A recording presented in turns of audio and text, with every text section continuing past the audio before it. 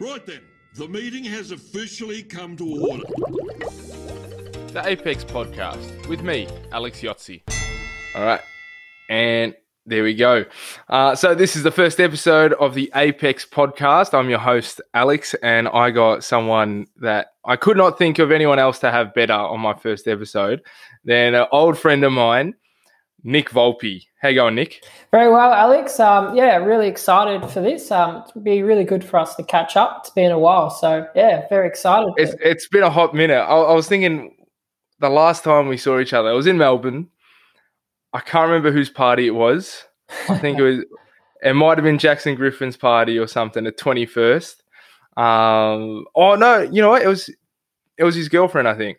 Yeah, it would have been a good 3 or 4 years ago, though. Yeah. Hot minute. It's been a hot minute. But you're not in Melbourne or Victoria right now. I thought you're in Northern Queensland, but now I'm leaning towards you're in Northern Territory. Yeah, I'm in Darwin, so I've moved to Darwin, so Northern Territory. That's where I call home at the moment, which is beautiful. Yeah, how long have you been there for? I've been here nearly 3 years now, so yeah, it's been a really cool 3 years. It's definitely a bit of a change to Melbourne. Huge lifestyle change, but yeah, everyone that comes up to Darwin loves Darwin, so be here for a little bit longer, I think. Yeah, it's on my list to go. It's on my list to go for sure. Top of the list, to be honest. COVID, obviously, been a bit of a spanner. Now, you and me, Nick, we've had I'd say a very similar sort of upbringing. You know, we've both been from the same areas of Melbourne growing up. And then, post high school, we studied pretty much the same course at different unis, but definitely the same sort of training. But you managed to hop the scotch over to Northern Territory and I stayed here. Tell us a bit about how you got, I should ask, what's your job right now? Because I know you've had some pretty cool jobs in the past. So what is your job right now? And then probably how'd you get there for any young kids or people that are, wanting a career change? Yeah, no, it's good. Right now, I'm a full-time aquarist at the Territory Wildlife Park. So, yeah, it's a wildlife park pretty close to Darwin in Berry Springs. It's only about half an hour, 45-minute drive. I'm a full-time aquarist at the moment. But whilst I've been in the Northern Territory, I've had quite a few jobs. I worked at the museum and art gallery of the Northern Territory for a little bit of ecology work in the NT, and recently we're helping film a documentary. So done a few bits and pieces, and you're right. So I did do the wildlife conservation biology course at Deakin University, so very similar to your course. After I finished that, or during that course, I think the most important thing was to just get out and volunteer. So I helped with a lot of projects. I was very lucky to have a few good friends in the ecology field. So I helped out at the Arthur O'Reilly Institute in Melbourne, helped them go out into the field a few times, the Alpine regions, the Mallee regions. So doing a lot of field work in uni, I think definitely helps. It definitely helps you build relationships. And then, right when we finished exams, pretty much the last exam, me and my partner Lucy went for a drive up to Alice Springs. And whilst we're in Alice Springs, a casual position came up at the art gallery, Museum and Art Gallery of Northern Territory in Darwin. And we just chucked my resume in and was lucky enough to get a job there. So we just kept driving up. Family wasn't too pleased, but we sort of kept driving up, and the opportunities just sort of flowed from there. Darwin's an incredible place for opportunities. So, any young budding naturalist, Darwin is definitely a place where you can, start to build your career, because once I got here, sort of more you talk to people, more opportunities came up. So, I've had to pick and choose. So recently, I've been asked to go to Groot Island or, do stuff in Kakadu. So I'm always getting sort of offers to do cool work, but I've sort of a bit more settled now at the wildlife park. But otherwise, Darwin is a great place for naturalists to, start their career for sure. So, different opportunities to Melbourne, that is. Melbourne's a bit more competitive, as you would know, but, different sort of opportunities. So yeah. Yeah, for sure. So as an aquarist, what is your day-to-day life? What animals are you looking out for, or looking after, I should say, in that wildlife park? Yeah, so pretty cool. So at our wildlife park, some of the main animals we do have a saltwater crocodile. It's not a wildlife park in Darwin. We've had a crocodile. So we've got one That's big it. 4-metre salty. But the other cool animals, we've got a lot of big barramundis, but my favourite are our freshwater whiprays. So they're a type of stingray that's can live exclusively in fresh water, so not too many people know about them. They grow huge as well, very similar to the smooth rays. So they're some of the more cooler animals that we keep and get to interact with every day. So yeah, it's a pretty good job, but cool little projects going on, a few coral reefs around Darwin we try and replicate in some of our aquariums. So yeah, it's a very, very good place, and get to do presentations with the rays every day. So it's good to sort of talk to people and, just teach people about these animals and the Northern Territory. Yeah. Yeah, I work with the smooth rays down in Sea Life, Melbourne, and they are extraordinary. The tanks that we have for them, though, it's 2.2 million litres worth of water. Amazing. It's a huge oceanarium tank. But I don't think I've ever seen a tank that big that's freshwater. So are they in a big tank over there, your freshwater whipray? Yeah, we have them in 2 different exhibits. One's actually an outdoor enclosure, but otherwise they're very similar to Melbourne to Cram. We do have like a walk-through tunnel exhibit. Nowhere near as big, but yeah, so we've got 2 freshwater whiprays in there and lots of big barramundi, Saratoga. So the NT's freshwater ecosystems are crazy. So like the amount of diversity in them is amazing. So we've got a lot of the animals that you can find in all the billabongs and rivers up here in that exhibit. So a lot of big fish. Yeah. I was going to ask about the crocodile. I just need to sneak in. The one at Melbourne is a little bit bigger. He's 5 metres long. I've seen that one. That one's huge. It is a huge croc. Pingy is a handsome boy. But look, 4 metre croc over there, that's not that's not bad. No, pretty good. Have you worked with him, or you're working up to it? Or yeah, we have pretty much a hands-off policy for the crocodile. So at no time we're close to the crocodile at all. Even when we're moving him off exhibits, he's got his own little pen that we open up the gates and fence it all off, and he actually walks out knowing he's going to get a feed. So a lot of the other wildlife parks in Darwin are a bit more, They don't mind, getting too close to the crocodiles. But, yeah, our wildlife park doesn't work like that, which is a good thing, because obviously saltwater crocodiles are an animal that are very, very risky to work with, and unfortunately an animal you can't really trust, because, even our one would definitely eat us, given us the chance. And he always sort of, if you get too close to the fence, he'll let you know that he wants to. So, yeah, they are a very dangerous animal and a huge reality here in the top end. So if anyone wants to visit the top end in Darwin, all of our rivers and our oceans are pretty much a no-go zone. So you have plunge pools open during the dry season. That rangers will take a while to make sure there's no crocodiles left in there after the wet season. So yeah, crocodiles are very, very real risk up here. So yeah, not an animal to mess with. Threat. Yeah. Have you been to any other countries besides Australia and interacted with any wildlife there? And I'm not talking like, another first world country, maybe a developing country. Yeah. Because what I've noticed is that, if you're working in a captive setting, the rules are night and day between over there and then in Australia, because here we got so many, OHS standards that we must uphold. Don't, touch the crocodile, that sort of thing. But then other places around the world, like in South Africa, they're like, go walk in with the lions, and if they look at you funny, just, give them a smack. Have you noticed anything like that, or is that just me? Yeah, no, you're definitely right. I haven't actually worked in any captive scenarios overseas, but I visited Peru and recently Malaysia a couple of years ago, just doing my wildlife photography, which is what my main thing is. But yeah, definitely. Like, and you always have to come across it when you visit those countries. Like, they're always opportunities for photos with monkeys and that, and definitely the OHS is extremely different. What they allow tourists to do over there definitely wouldn't happen in Australia, but no, I guess that's just part of it. But yeah, visiting rainforests overseas is definitely my favorite thing. It's just out of this world. So completely magical. So with wildlife in Peru, the only, I know it's bad, it's a bit of a stereotype, but the only animal that I can think of when you said Peru is a llama. A llama. Yeah. I mean, they got to have more stuff than that, but I don't know why. I'm like, what's big and bad in Peru? Yeah. Yeah, a llama, that's all I can get. What else did you see? Llama. Yeah, we were in the rainforest, so in the Amazon rainforest, so not much llamas there, but all your big Amazonian animals. So we saw a lot of jaguar prints, so we never got to see a jaguar. One night we got a bit too close for my liking to a puma. So we did get to see a puma, but otherwise just, a whole heap of really cool mammals. So we got to see squirrel monkeys.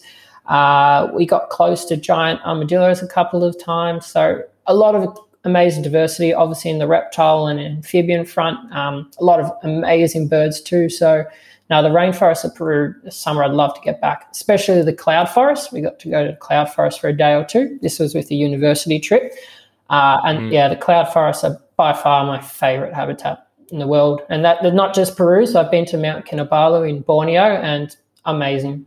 And in Australia, Mount Lewis as well. So incredible habitats. So I have no idea. I'm going to be honest here. I have no idea what a cloud forest is. Yeah. Is it like a rainforest just filled with clouds? Pretty much just a rainforest, just like really high altitude. You're basically in the clouds. So it's a bit cooler than, your lowland rainforest. So they have a lot of endemic animals. So a lot of the cloud forests, even here in Australia, on some of our mountain peaks in North Queensland, most of them have endemic frogs on them. But yeah, over in Peru, they had a lot of like really amazing hummingbirds in the cloud forest and a lot of endemic frogs as well. So yeah, if you're ever around any tropical areas and you're sort of stuck in the lowlands, definitely try and get a bit higher up because the cloud forests are everything is basically covered in lichen or moss. Like it just feels like something something special. So yeah, incredible habitats. So. Oh, by the way, endemic means native. Yes, anyone that only found in that one area. Yes. So I'm guessing it's like really hot all the time in these cloud forests, but also quite moist. It's actually actually the opposite. Yeah. So it's actually pretty cool. It always stays cool in the cloud forest. So lower down in the lowland rainforest, always hot, always sticky. Yeah. But the higher altitude you go up. So when I went to Mount Kinabalu almost 3 years ago now, that was the last time I've felt cold. So living in Darwin, it's constantly hot. Like even now, you guys are in winter, but it's still 34 degrees here every day. But when we were at Mount Kinabalu, 2.5-3 years ago, it was like constantly like 15, 16 degrees. So last time I've had to wear a jumper. So it's always, that constant cool temperature. Dude, like you say, it's 15 degrees. The past week in Melbourne has been so cold. Yeah. I'm talking you wake up and it's 3 degrees outside. And Darwin went through its coldest temperature this morning. I think we got 17.8 degrees at 3 a.m. for a couple of minutes. But, it was back up to 28 degrees as soon as the sun came out at 8 a.m. again. So it gets unbearable sometimes. Oh, stop it. Did you see any caiman when you were out in Peru? Yes, we did. So, and not any big ones. In some of the smaller creeks, the tributaries that I was walking through at night looking for frogs and toads, did have a couple of run-in with some smaller caiman. So got to get really close. I think they were the black caiman. So, didn't really get to see any over, I think 1.5 meters was the biggest one I got to see. But definitely really, really cool. That's pretty big for a caiman. They're always like dwarf versions of crocs, So, it was pretty cool to be able to see one, though, for sure. And did you see any green anacondas? Or No, not too much on the snake front, unfortunately. If I ever go again, I'll definitely be more targeting some of the vipers over there. So, not too much on the herp front, unfortunately. Yeah. Now, something that really impresses me, and I'm sure a lot of other people out there, is that you have actually discovered a few species of insects. Yes. Did you name them after yourself? No, you can't quite do that. But my best friend, Joseph Schubert, who is a taxonomist, a spider taxonomist, did name the peacock spider I found in South Australia after me. So that was a great honour. But there you go. Yeah. So, but like you said, it it's very hard with taxonomy with invertebrates, not in Australia but across the world, because they're often, they're left out. When the funding sort of comes, it always goes towards your bigger animals. So our invertebrates are really left out, and especially here in the NT, like you said, there's probably been a dozen invertebrates I've found now that don't have any sort of name to them, or no one really working on them. So a lot of the insects and invertebrates I photograph are actually currently undescribed and being named by taxonomists, but a lot of them are just completely unknown, which is very exciting. So there is still new species out there to find when you get to these remote bits of Australia, but not even remote. A lot of those peacock spiders, especially in Western Australia, they were just popping up pretty close to, a lot of suburbs when people started looking for them. So it's a great opportunity for, young kids to get out there and, explore, because you might find a new species of insect. So, it's pretty cool. So how's that, what's the process of discovering a new animal? Do you, obviously it's a lot easier to find a undescribed insect than it is to find a undescribed bear or something like that. But what's the process? Do you go out, try and find one, compare it to everything? How long does it take? Are we talking months or sometimes years? Yeah, so it really does depend. So if say you're doing a taxonomic revision of, a genus, you're definitely, you're specifically targeting, you're a researcher and you're targeting a group of animals, you'd probably go around all across the country where those animals were, say, a certain genus of scorpion maybe, and you just collect all of them that you can find, and then you're able to base off, just little differences in so it might just be little spines in spiders, their palps, which are their first front bit of the legs, which they mate with, they have really different when you look at them under a microscope. Or new technology allows us to, get really into the genetic side of it, so you can, sequence the DNA of these animals and see which ones are different. But so if you're a researcher, you're out specifically looking for these things. But me, just as a wildlife photographer and a naturalist, when I'm photographing animals, I'll always have in the back of my mind, I have researcher friends who are working on a certain group of animals. So, I always sort of take photos and collect things that I think might be interesting. And, if then I forward on to them. And if they go, that's something more of interest, I'll, collect the specimens or get permits to collect specimens if it's somewhere that requires permits. And then, through the museum can send it to those researchers. So, like I said, researchers might specifically be looking for them, or you might just come across one and then go, wow. But it can take a long time to describe those animals. So obviously some taxonomists I know of have been working on, maybe say tarantulas, for example, for 10, 15, 20 years, when it's very, very hard and there are very subtle differences between the species. So it can take a long time, but others can be a bit quicker. So so it's very hard work, taxonomy. So I have a lot of respect for the people that do it. Something that it goes past my mind sometimes reading some of the taxonomic papers that my friends do. So a lot of respect. And when you're transporting these species that you hope to get described, are they dead specimens? Do you need to kill them? Is that something that needs to happen, or would you just box it up, send it in the mail, and then hopefully they're alive when they unwrap it? It sort of depends. So with a lot of the invertebrates, if it needs to be photographed, I'll send it alive, but most of the time you can't really have any risks if the specimen sort of decaying, so you do put it in ethanol to send over. And obviously sometimes, some people, think it can be a bit cruel in that, but at the end of the day, especially with these invertebrates, there's honestly within a species so many specimens in that population, and they recover so quickly that taking a couple for the name of science and for the name of their own species is, it's usually pretty well worth it. It's not something that, you enjoy doing, but, if you are going to get into research, taxonomy, or even sort of ecology, you do have to get used to putting specimens away. And it is very, very important. So our museum's full of specimens in ethanol.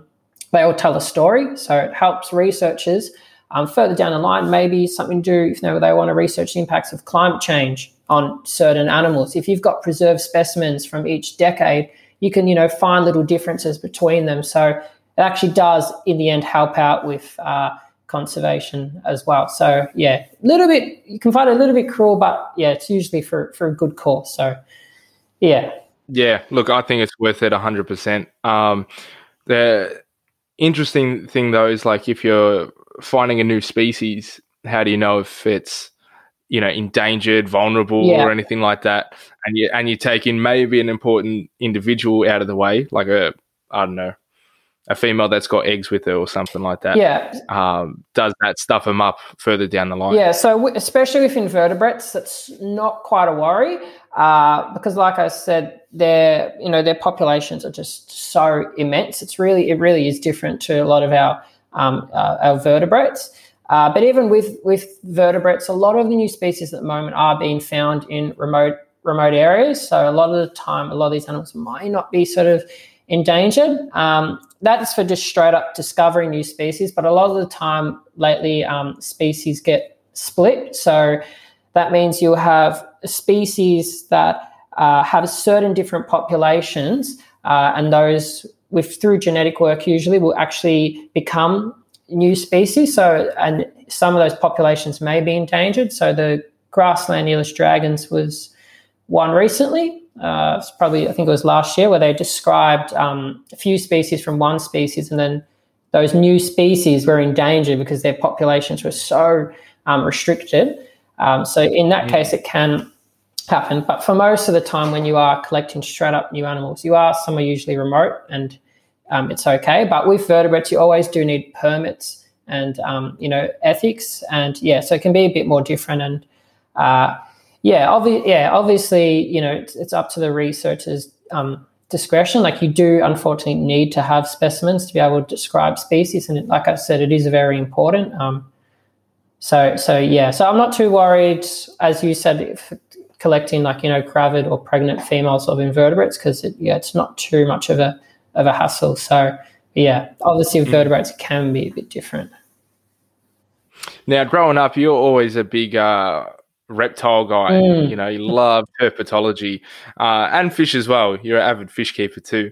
But now, would you say that your interest is in entomology, the study of insects? It's a hard question. I was thinking you might ask something like this. It's actually grown. It's grown too much. Like you said, I did start with freshwater fish. My dad used to have a freshwater aquarium, and that's where my interest started. Used to go to that aquarium on Buckley Street. Coburg. No, and the one Coburg on Buckley Street would have been opposite your high school. There was an aquarium there, so that one and the Coburg Aquarium, I used to go there and just be in love with the diversity. I think that's what got me excited, diversity of fish. And then we moved on. We both moved on to reptiles. So living in suburban Melbourne, it was hard for us to find wild reptiles, obviously, but we had an interest in reptiles. But now I honestly get excited about everything. So I'll go through phases, but orchids excite me so much. Different plants excite me now. So I've really opened up. Being a naturalist now, everything sort of excites me, because I've sort of learned through entomology that everything's connected.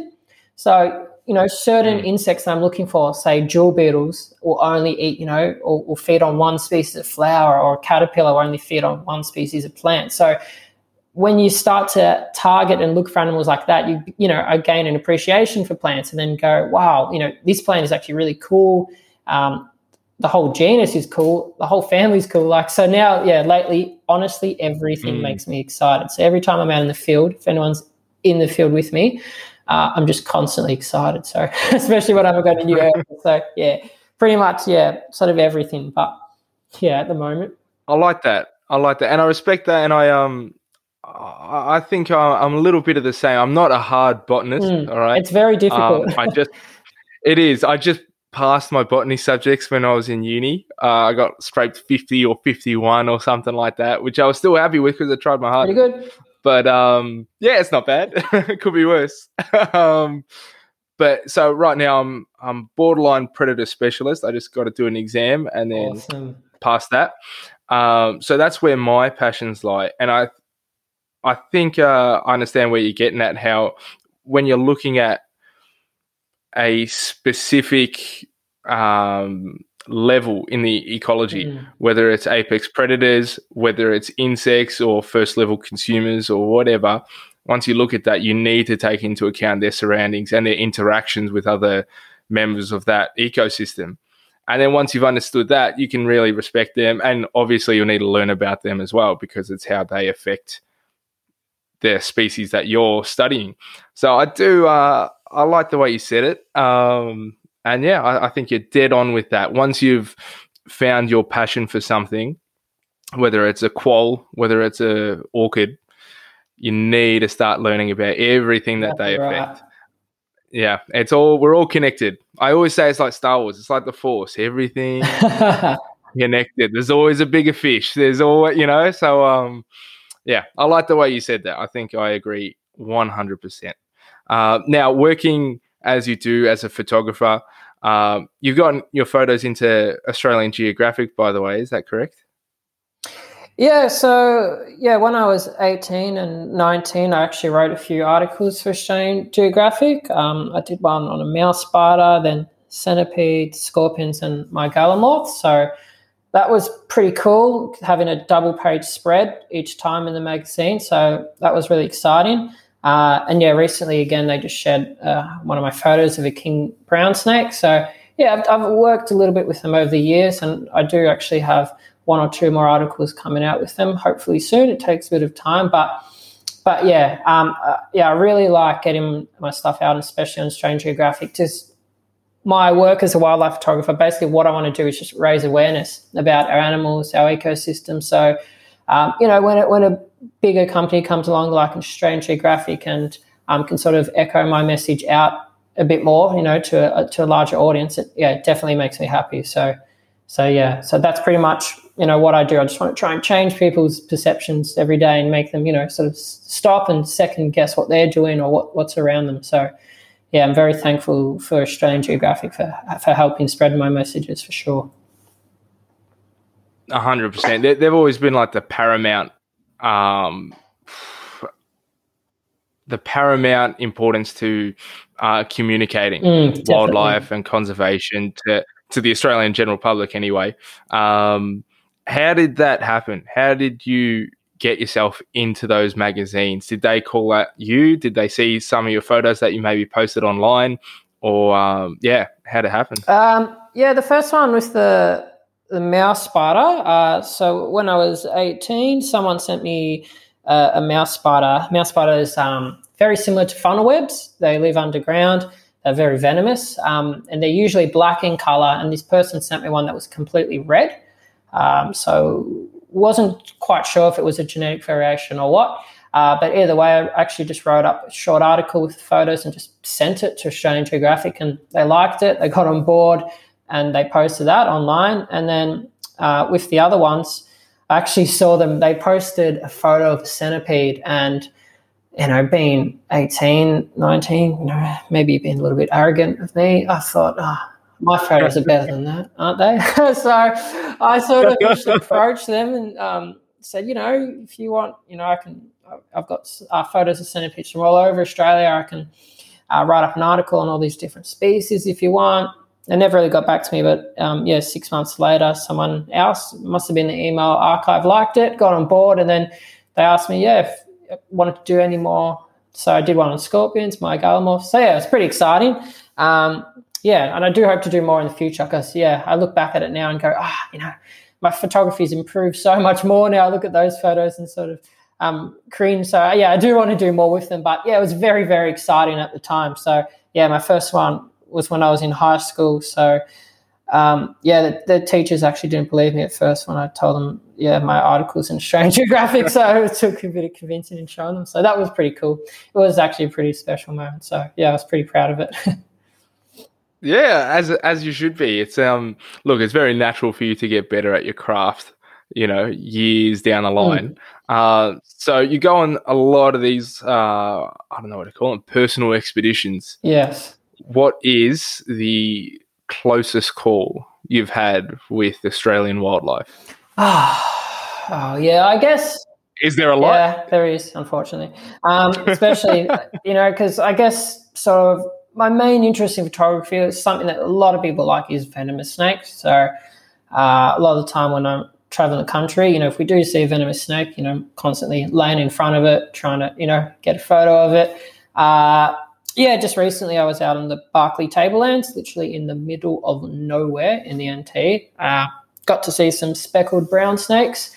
It was just after a rain event, so they were feeding on frogs. So it was a pretty amazing experience. It's an area that's usually completely dry, completely barren, and to see it with water was insane. But, to see natural behaviour in snakes feeding was pretty cool. So I was actually just laying down with my macro lens, and the snakes just couldn't care about me at all. And I was just, sort of photographing them. But it's a bit nerve-wracking because, there's these small pools of water, and there would have had at some stage like 20 brown snakes around me. And me and my friends, we're having brown snakes crawl or slither under our legs or slither, on top of us sometimes as we're trying to take photos, and that's just an experience I won't forget because it was pretty nerve-wracking. But, a lot of the time when you're out there, the real danger isn't really obviously venomous animals. It's, getting lost, dehydration. So Australian bush is pretty hard and remote. But it is. I do find it fun to get up close and personal with our venomous animals, but obviously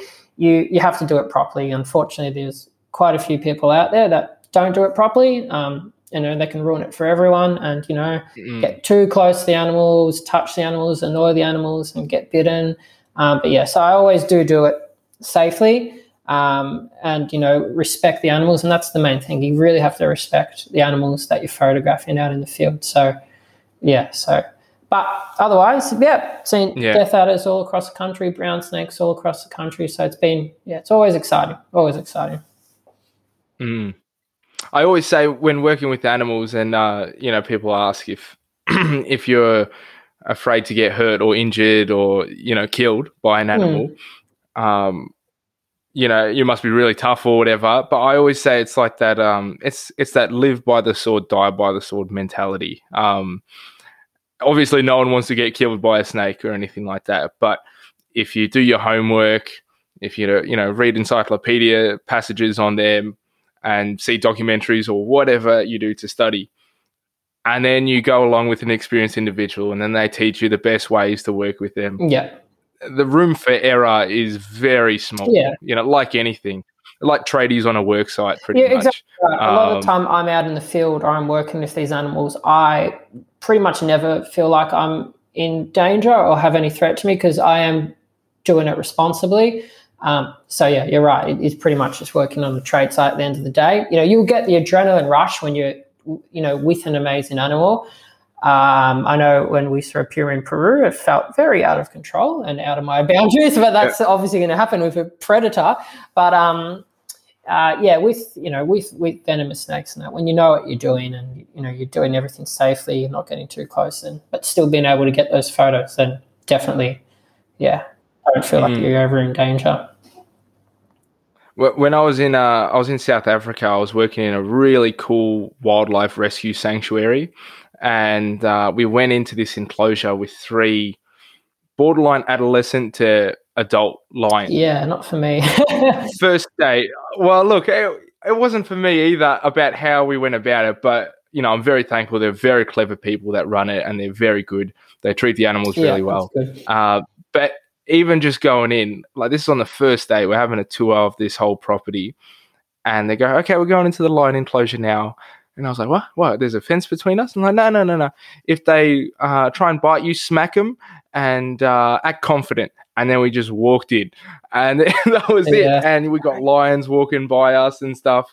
That's definitely an experience. That just goes back to my earlier point. Yeah.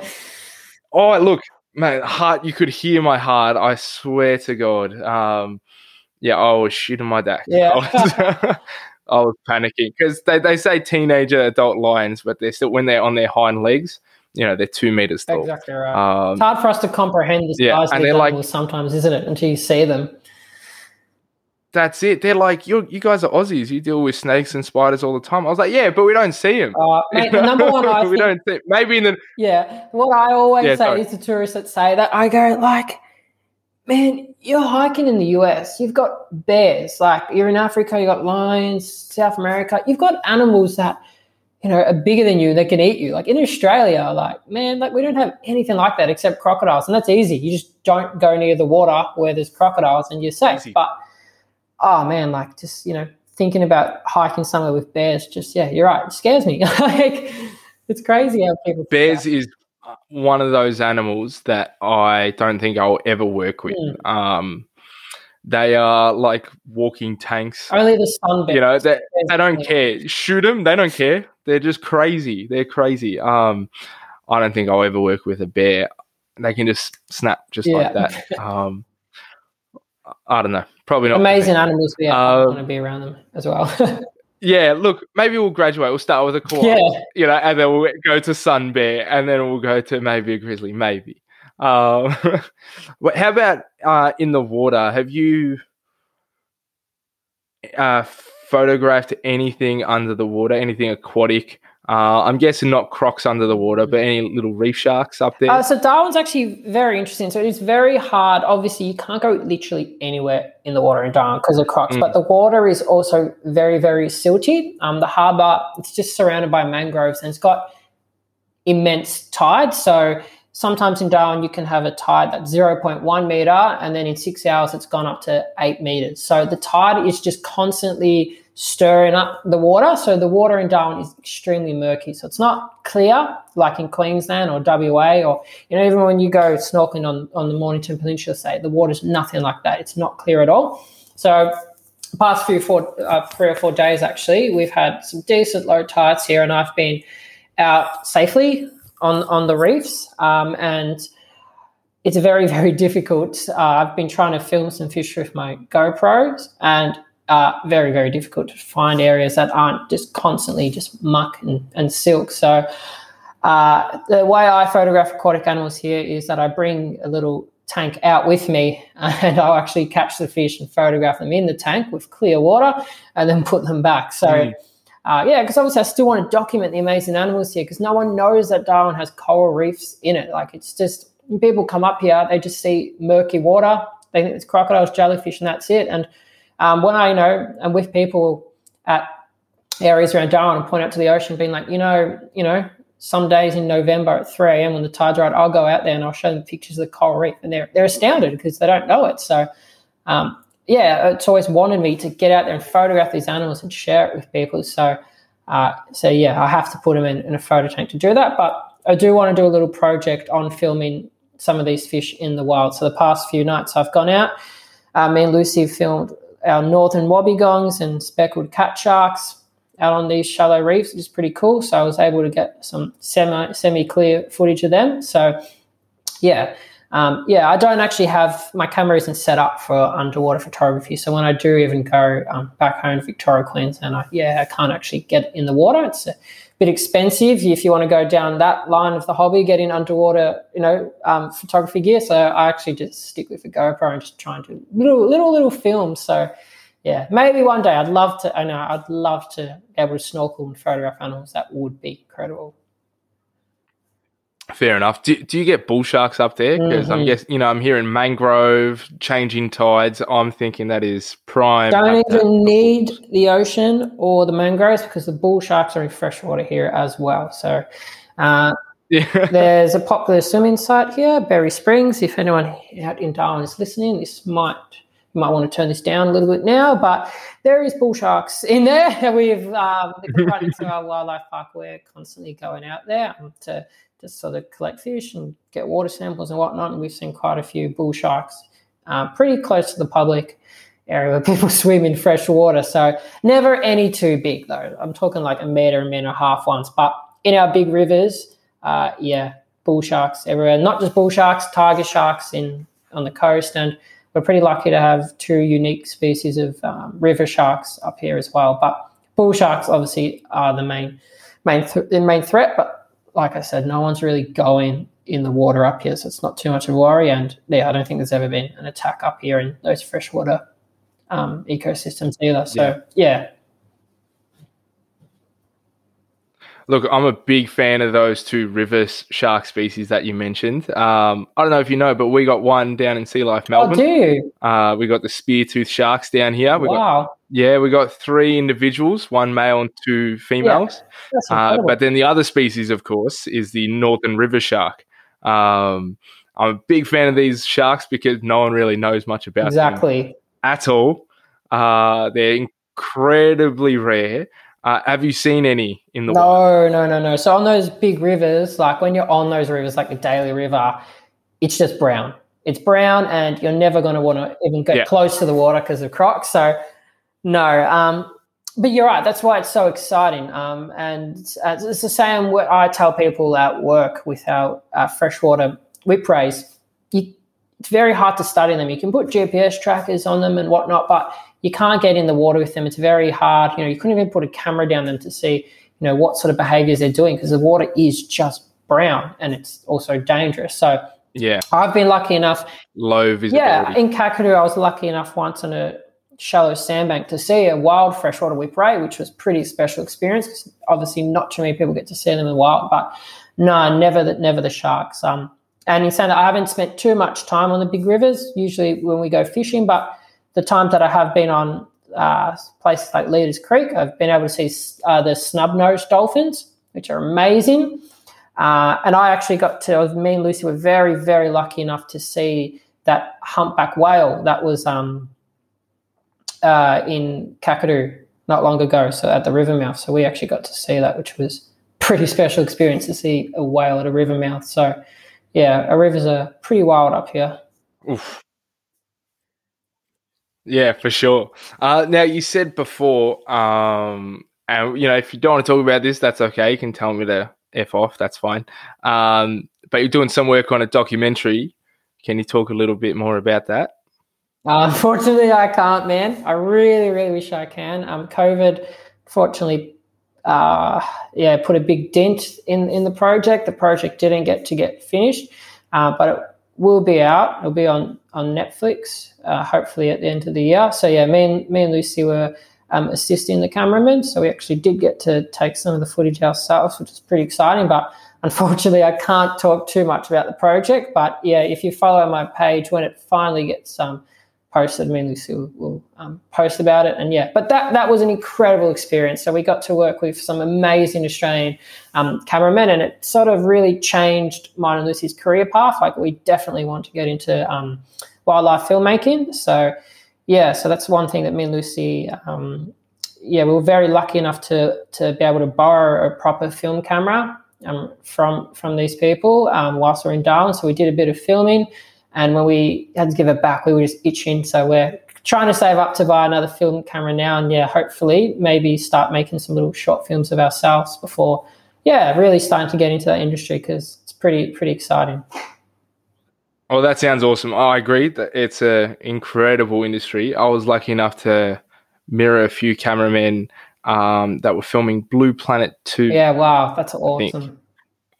On Heron Island, we're watching some turtle eggs being laid. That's unreal. That was cool. But look, I didn't get paid for it. I was just happened to be there at the same time as them. But yeah, I'm very keen to see this project that you partook in. So was that just a case of right place, right time, or did you guys need to apply to help out? What was your role? Were you like wildlife? What's the word? Starts with C. Correspondence, It's like, oh, look over here. Yeah, so very similar. So it was actually freak chance. So at the time, me and Lucy were at an area where we were actually just using our normal Canon cameras. We're actually just trying to get into film, and we were filming just animals. And we bumped into someone, and they were asking what we're doing. We're just like, oh, we're just trying to film these animals. And at the time, you get a lot of people approaching you when you're in the field asking what you're doing and that. So I just treated it like that. It was being really nice and friendly. Little did I know they were he was a massive UK cameraman that had done so many massive documentaries, all the David Attenborough documentaries. He's been involved in so many of them. And like when we found that out, me and Lucy were like, holy crap. And yeah, he told us that a project was happening there, and he just sort of told us if we wanted to come and, like you said, shadow the cameraman and learn a bit more, because he just liked us at the time. We're like, yeah, definitely. And because of COVID, a lot of things happened, and after we did a little bit of work, we actually got stood up to be a bit more higher up in the project. So me and Lucy were camera assistants for the project. So we would help rig up the camera before and after the shoots, and also go out and see the wildlife first and say, yep, this is happening. 2 or 3 days in a row, this is happening. Let's get the cameraman down here. So incredible experience. We 2 months out somewhere on shoot. Just working with the gear as well was just so far over my head, working, just with camera equipment, photography equipment it's just a huge step up when you get into the film industry. So it was super exciting learning curve for me and Lucy, and we built really good relationships. So it was incredible, an amazing opportunity. So started with, being there at the right place, right time, but at the same time, I guess, me and Lucy, have done quite a lot up here now. Our resume up here is pretty built up with a lot of environmental stuff up here. So we did have the, sort of the credits to back up our position, which did feel good as well. So, it was very exciting. I can't wait to see it, man. So that will be coming out later this year would you say fourth quarter? Yeah, probably. hopefully. So on Netflix. So, I'll definitely post about it when it happens. Oh, yeah. I can't wait to watch it now. And if people want to follow you, I know your Instagram's nvolpe. What is it? nvolpe.wild. Almost got there. You have incredible pictures. I follow you very, very closely. Thank you. Where else can they follow? Yeah, so I'm on Facebook. So on Facebook, it's just Nick Volpe Wildlife Photography. And I do have a Twitter as well. It's just, you type in Nick Volpe, it should come up. So I just circulate sort of between Facebook, Instagram, and Twitter. And me and Lucy have just made a website. So that's nrwild.com, which you can also see on our all the social media platforms. And we're just starting up galleries there and blogs, and hopefully soon start printing our photos as well. So there's a bit of a process behind that to get that right. So it's something we definitely want to do as well.